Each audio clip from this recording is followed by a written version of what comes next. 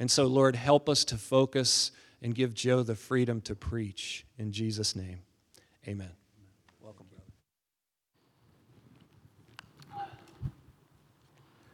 Thank you all for the wonderful welcome, and it's just been so wonderful to worship with you this morning. As Tom said, I'm in the midst of planning a church, and it's a much smaller group than this, so it's just a joy to be around a few more folks. I hope Tom will be just as pleased when I get finished as we are at the beginning here.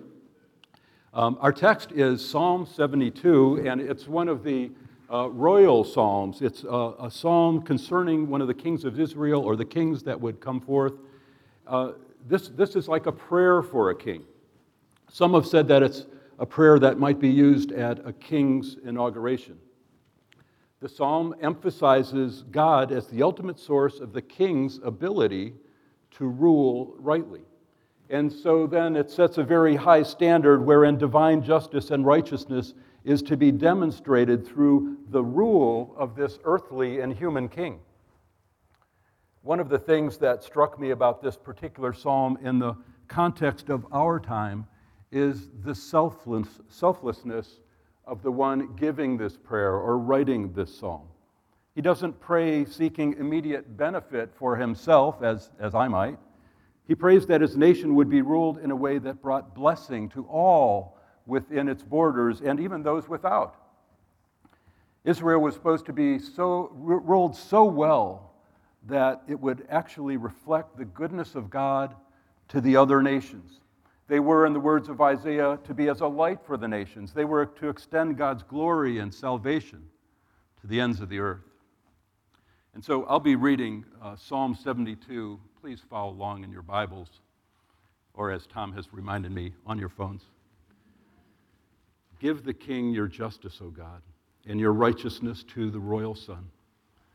May he judge your people with righteousness and your poor with justice. Let the mountains bear prosperity for the people and the hills in righteousness.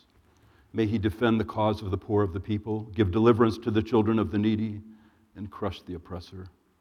May they fear you while the sun endures, and as long as the moon throughout all generations. May he be like rain that falls on the mown grass, like showers that water the earth. In his days may the righteous flourish, and peace abound till the moon be no more. May ye have dominion from sea to sea, and from river to the ends of the earth. May desert tribes bow down before him, and his enemies lick the dust. May the kings of Tarshish and of the coastlands render him tribute. May the kings of Sheba and Seba bring gifts. May all kings fall down before him, and all nations serve him. For he delivers the needy when he calls the poor, and him who has no helper. He has pity on the weak and the needy, and saves the lives of the needy. From oppression and violence he redeems their life, and precious is their blood in his sight. Long may he live. May gold of Sheba be given to him. May prayer be made for him continually, and blessings invoked for him all the day. May there be abundance of grain in the land. On the tops of the mountains may it wave. May its fruit be like Lebanon, and may people blossom in the cities like the grass of the field. May his name endure forever, his fame continue as long as the sun. May people be blessed in him. All nations call him blessed. Blessed be the Lord, the God of Israel, who alone does wondrous things. Blessed be his glorious name forever. May the whole earth be filled with his glory. Amen and amen. I'm going to move this down just a tad here. This is God's word. And it's given us this day, and may it build us up in unity and love for our neighbors, and give us a yearning for this kind of righteous justice. Seeking justice is one of the most important commands in the Bible, and one of the best known examples is from Micah. He has told you, O man, what to do, and that is to do justice, love mercy, walk humbly with thy God. That is what he requires. Jesus, bearing many other titles, is also seen as the servant bringing justice. True justice comes with great integrity that cannot be bought. Justice brings stability and it brings comfort to people. And we reflect God's character when we join in this cause, when we join in this work. In this psalm, the human longing for justice is seen in Christ the Lord.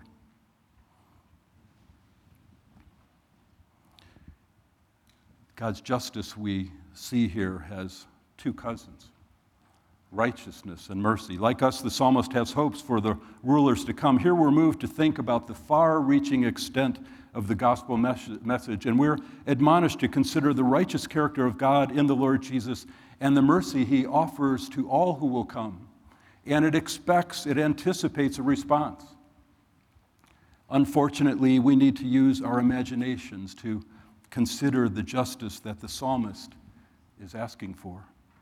In a biblical and Christian perspective, the objective standard of justice is rooted in God's character. Oppression is defined in reference to that standard. We do not have perfect justice that flows from righteousness and is balanced with mercy. Wars displace tens of thousands. Children are conscripted to join gangs or to fight in militias. The poor are held in bondage and systems that strip away their dignity and their worth. People are displaced from their homes, seeking mercy and justice. And I could go on and on. Whether or not the world seeks a redeemer, it does seem to be screaming out for justice. The world cries out for justice. Christians, however, are being swept into secular views of justice. Our longing for justice can easily be misdirected.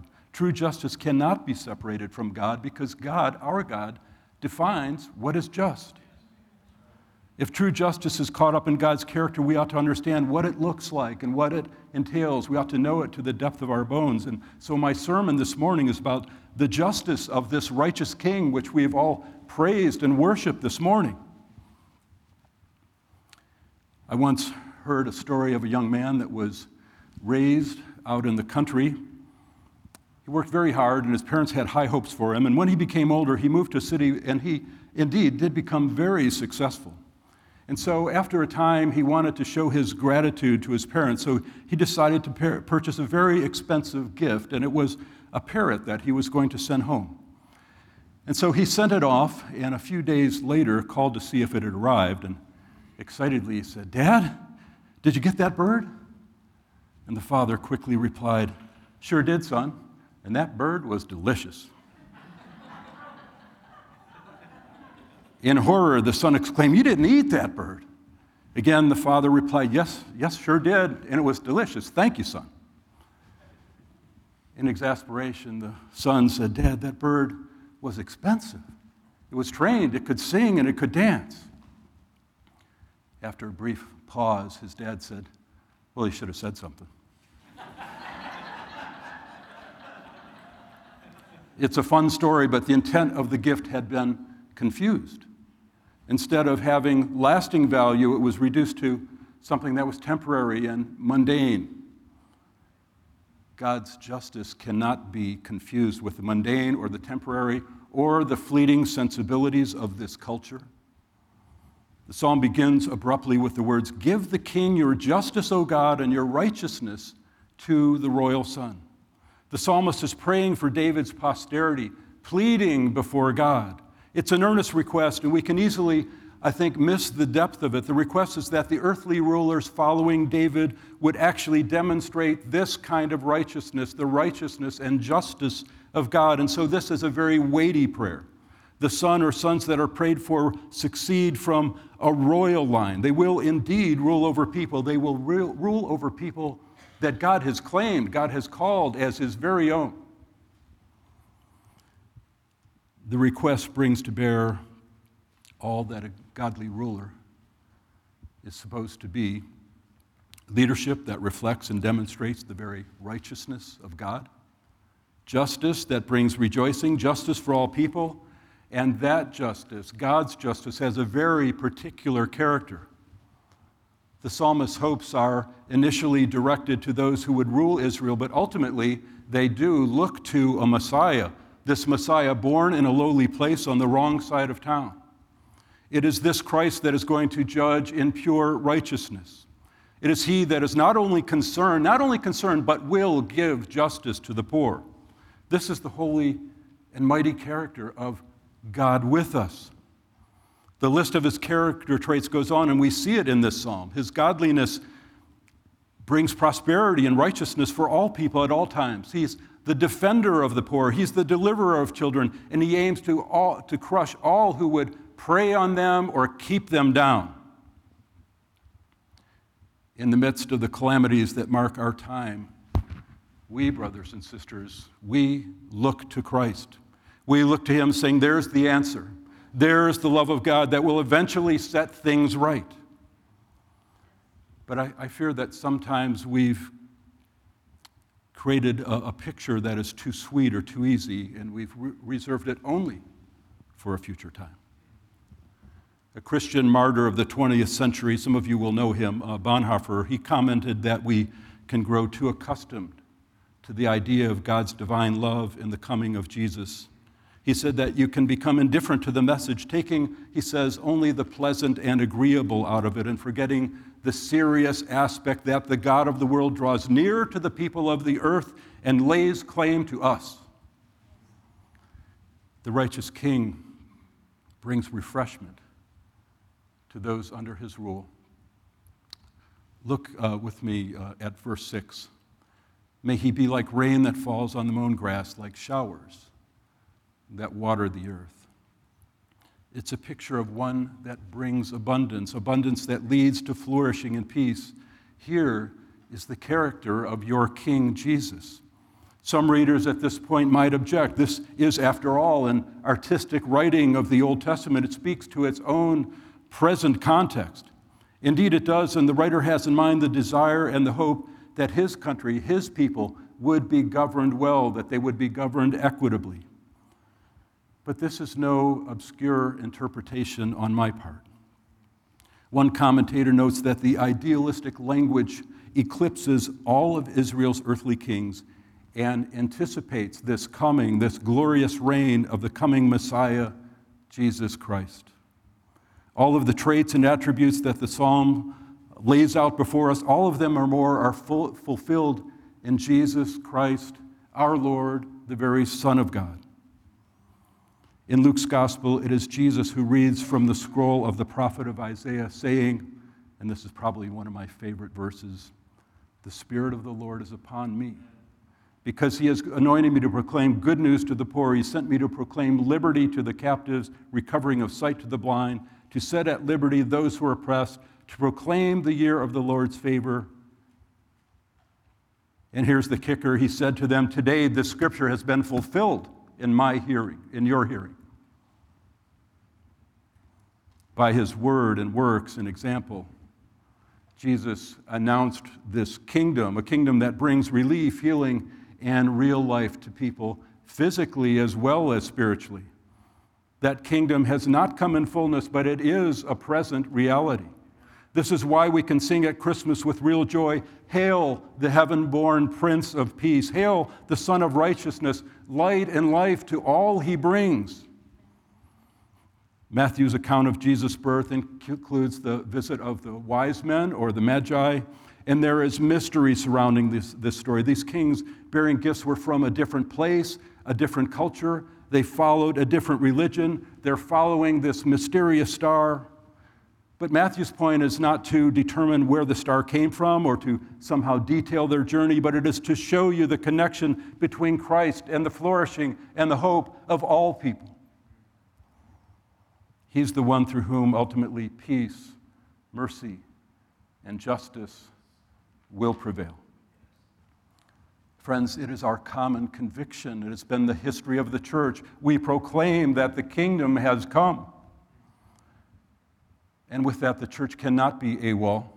The church cannot be AWOL when it comes to issues of justice. We cannot be away without leave. We are not given leave of the truth that God is holy and righteous and just. We're not given leave of our history as a people who took in abandoned babies on the dump heaps of Rome in the early centuries, or hid Jewish people during the Nazi Holocaust, or insisted during the 60s, as the historic black church did, that all people bear the very image of God. We're not given leave of the certainty that true justice emanates from God, And God's justice is not culture-bound. There's a response to the reality of this righteous king. He's the king that offers real deliverance. May they fear you while the sun endures and as long as the moon, throughout all generations. Fear, in this case, is to honor. May people honor him forever.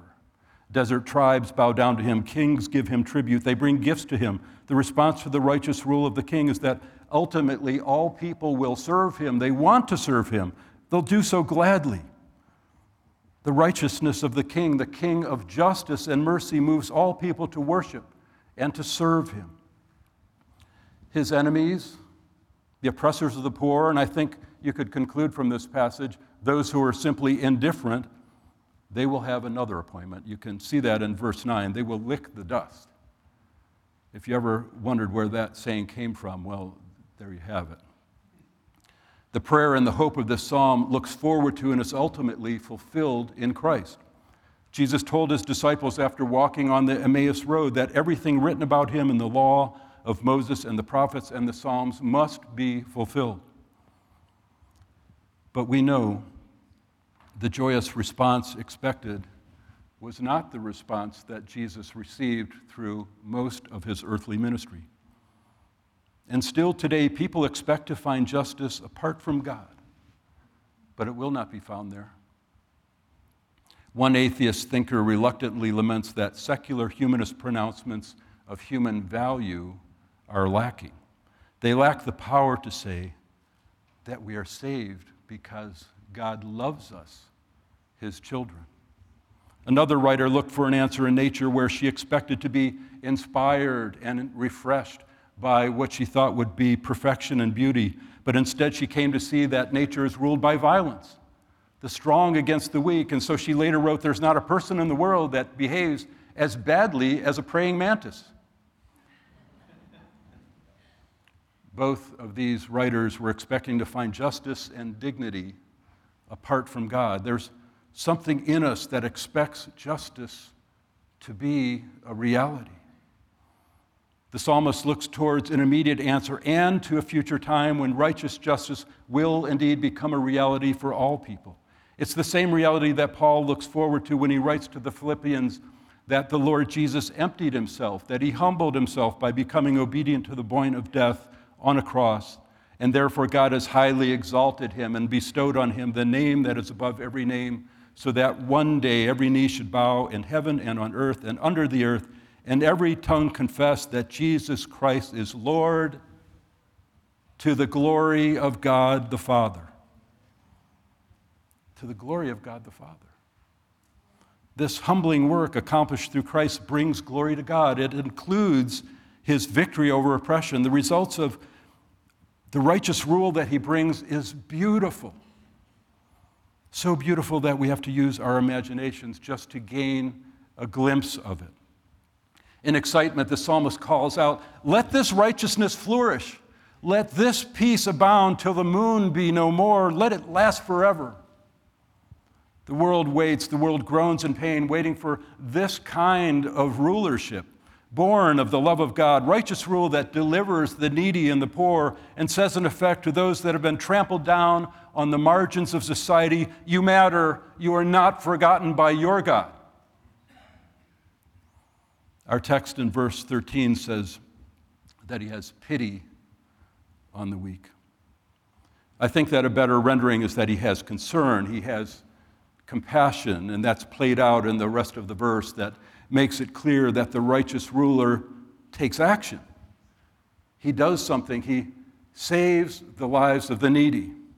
He redeems their life from oppression and violence because their blood is precious in his sight. And this, again, is a picture of the wonderful Savior that we serve.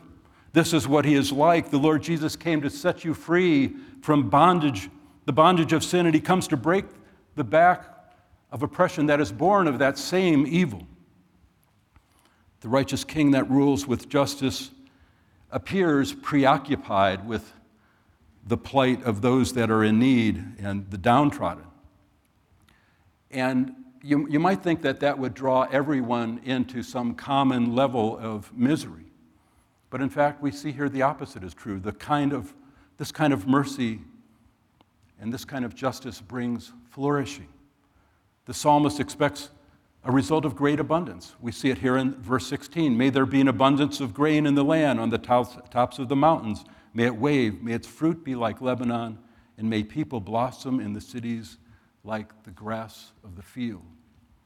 The people are moved not by scarcity, but by abundance that flows from God. The entire world and its people find blessing in the righteous rule of Emmanuel, God with us. One problem facing the church in our day is that biblical justice has been usurped by another version of it. It's a quest for justice removed from its biblical framework. This confusion ultimately brings a lack of justice. We cannot separate the Bible's commands for justice from the need to be discerning. Our love is to abound with knowledge and discernment. We're to discern the will of God and what is good and acceptable and perfect. We're to take every thought captive to obey Christ. Justice has an originator, an author, a founder, and it will fail apart from that foundation. The rule of the righteous king will not be limited by geographical, political, or human cultural boundaries. He will have dominion from sea to sea and to the ends of the earth. The character and the extent of his rule brings blessings to the king. It's hard for us to imagine this. People want to bless a king like this. They want to shout his praise. They want to worship a king like this from whom justice and mercy flow in abundance. And they say, in effect, long may he live. We'll give our gold to him because he rules in fairness. We want to bless him continually. We want to praise his holy name. May he endure forever because he's a blessing to the nations, a blessing to all peoples. God's story of redemption ends with a picture wherein that justice becomes a reality. We saw some of that in our earlier worship.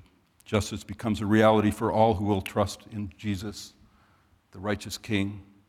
He's the righteousness of God for all who receive him through faith. In his revelation, John gives you this tantalizing and beautiful picture of Christ as King. He's praised day and night with the words, "Holy, holy, holy is the Lord God Almighty." The whole earth cries out, "To him who sits on the throne and to the Lamb be blessing and honor and glory and might forever." He's the one that guides people to springs of living water. Jesus Christ, the righteous judge, is praised at the end of time because he will wipe away every tear from their eye. Death shall be no more, neither shall there be mourning, nor crying, nor pain any more, for the former things have passed away. Christ the Lord will rule with justice and mercy. So what should we make of this? What should be our response to this vision, this call for righteous justice? The picture that we're given here is an idealized one of leadership and rulership that shifts from a present hope, the kings of Israel, to the future hope of the kingdom of God. It is, in fact, judgment against the ancient kings of Israel for their failures to rule in justice that reflected God's holiness. That holiness and righteousness, again, has come to us in Christ. Through him, the kingdom of God has begun. We are but a small outpost of that kingdom that will be manifested in all its fullness when Christ comes again. But it doesn't let us off the hook so easily. In the meanwhile, we must see all people as image bearers and seek to see that image restored. That is the simple goal achieved through union with Christ. It's ultimately a work of God, but we are to reflect and demonstrate that hope. And there's some fierce opposition. All of us begin with our own brokenness. Some people are trapped in broken systems that have been created by perhaps well-meaning but broken people. And yes, even demonic forces undergird these systems that hold people in bondage, as well as personal sin. But we must, as a church, have great regard for those in need, whatever bondage prevails. From oppression and violence, he redeems their life, and precious is their blood in his sight. Precious is their blood in his sight, and this is a consistent theme in God's word. And so we must seek to minister to our community in ways that offer real transformation, and it's transformation that has to begin with us. For that transformation to occur, we must find our plumb line, which is God's word. And we must ask ourselves, how do calls for justice in our day accord with that plumb line? We must love with our hearts and with our heads. True justice must be distinguished from its counterfeits that offer moral superiority of one group over another based on nothing but feelings, counterfeits that deny the sinful state of all humankind. God's word is good for you, and it's good for those around us. God's word is intent on human flourishing, offering dignity to all people. The human longing for justice is seen in Christ the Lord. We have in this psalm a picture of the beauty of God's righteous rule, and we should know about it. We should expect it. But God's justice makes us look at ourselves through the purifying lens of God's word. It makes us consider the plight of other people and see the world as it really is. Despite my pontifications with Tom, I don't have it all figured out. I've seen now on many occasions the pure joy of refugees that have lost loved ones, survived in the forests after fleeing war, waited in camps, and now here in Charlottesville, they feel like they've arrived in the promised land. And I feel very humbled by that, and I don't know what to do with it. I've met with many who've crossed our southern border, arriving with nothing but their dignity and some tattered shreds of hope. And I do not pretend to know what the political solution is. But here's what I do know. God's justice is of a different sort and a better quality than what we often hear of today. In God's word, justice is always connected to righteousness. People, however broken and whatever background, bear the very image of God. The authenticity of the gospel we preach is directly related to our real concern and care for the poor and marginalized and all who have suffered injustice. The oppressed deserve more than our good intentions or philosophies that vilify one group against another as the purveyors of evil. Social justice has become a commodity that is now used to sell goods and champion any cause so long as it boosts the bottom line. John Perkins, a Christian advocate for justice, lamented that Christian brothers and sisters are now trying to fight for justice with man-made solutions. This is a man that knows a great deal about justice. He says that they are solutions that promise justice but deliver division and idolatry, and they become false gospels.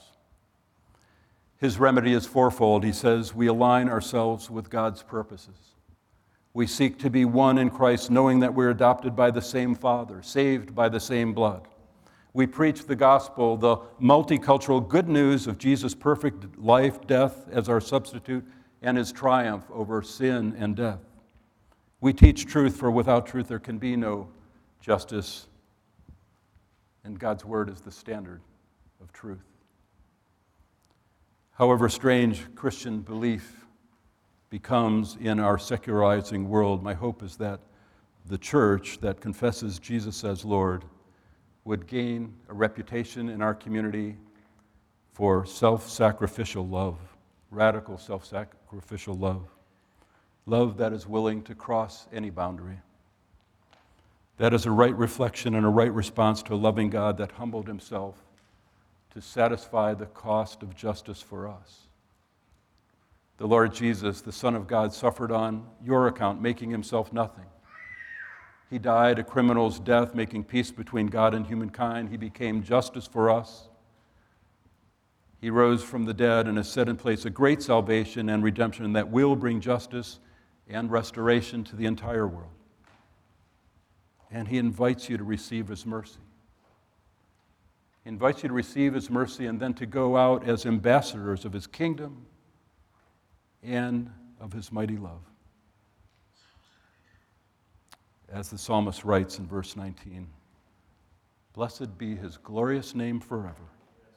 May the whole earth be filled with his glory. Will you pray with me?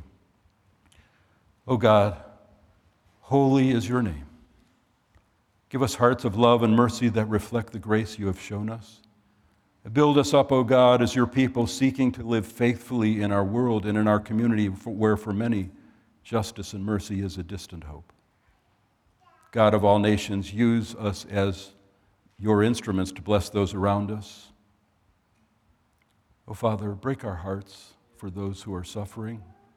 Help us to see through the complexities of broken systems that we might bring your peace. You, Lord God, have given us many gifts and talents. Show us how to use them rightly. Help us to proclaim the dignity and worth of all people as your image bearers. Raise us up, O Lord, to proclaim in word and deed the beauty of your love and the certainty of your righteous reign. Amen.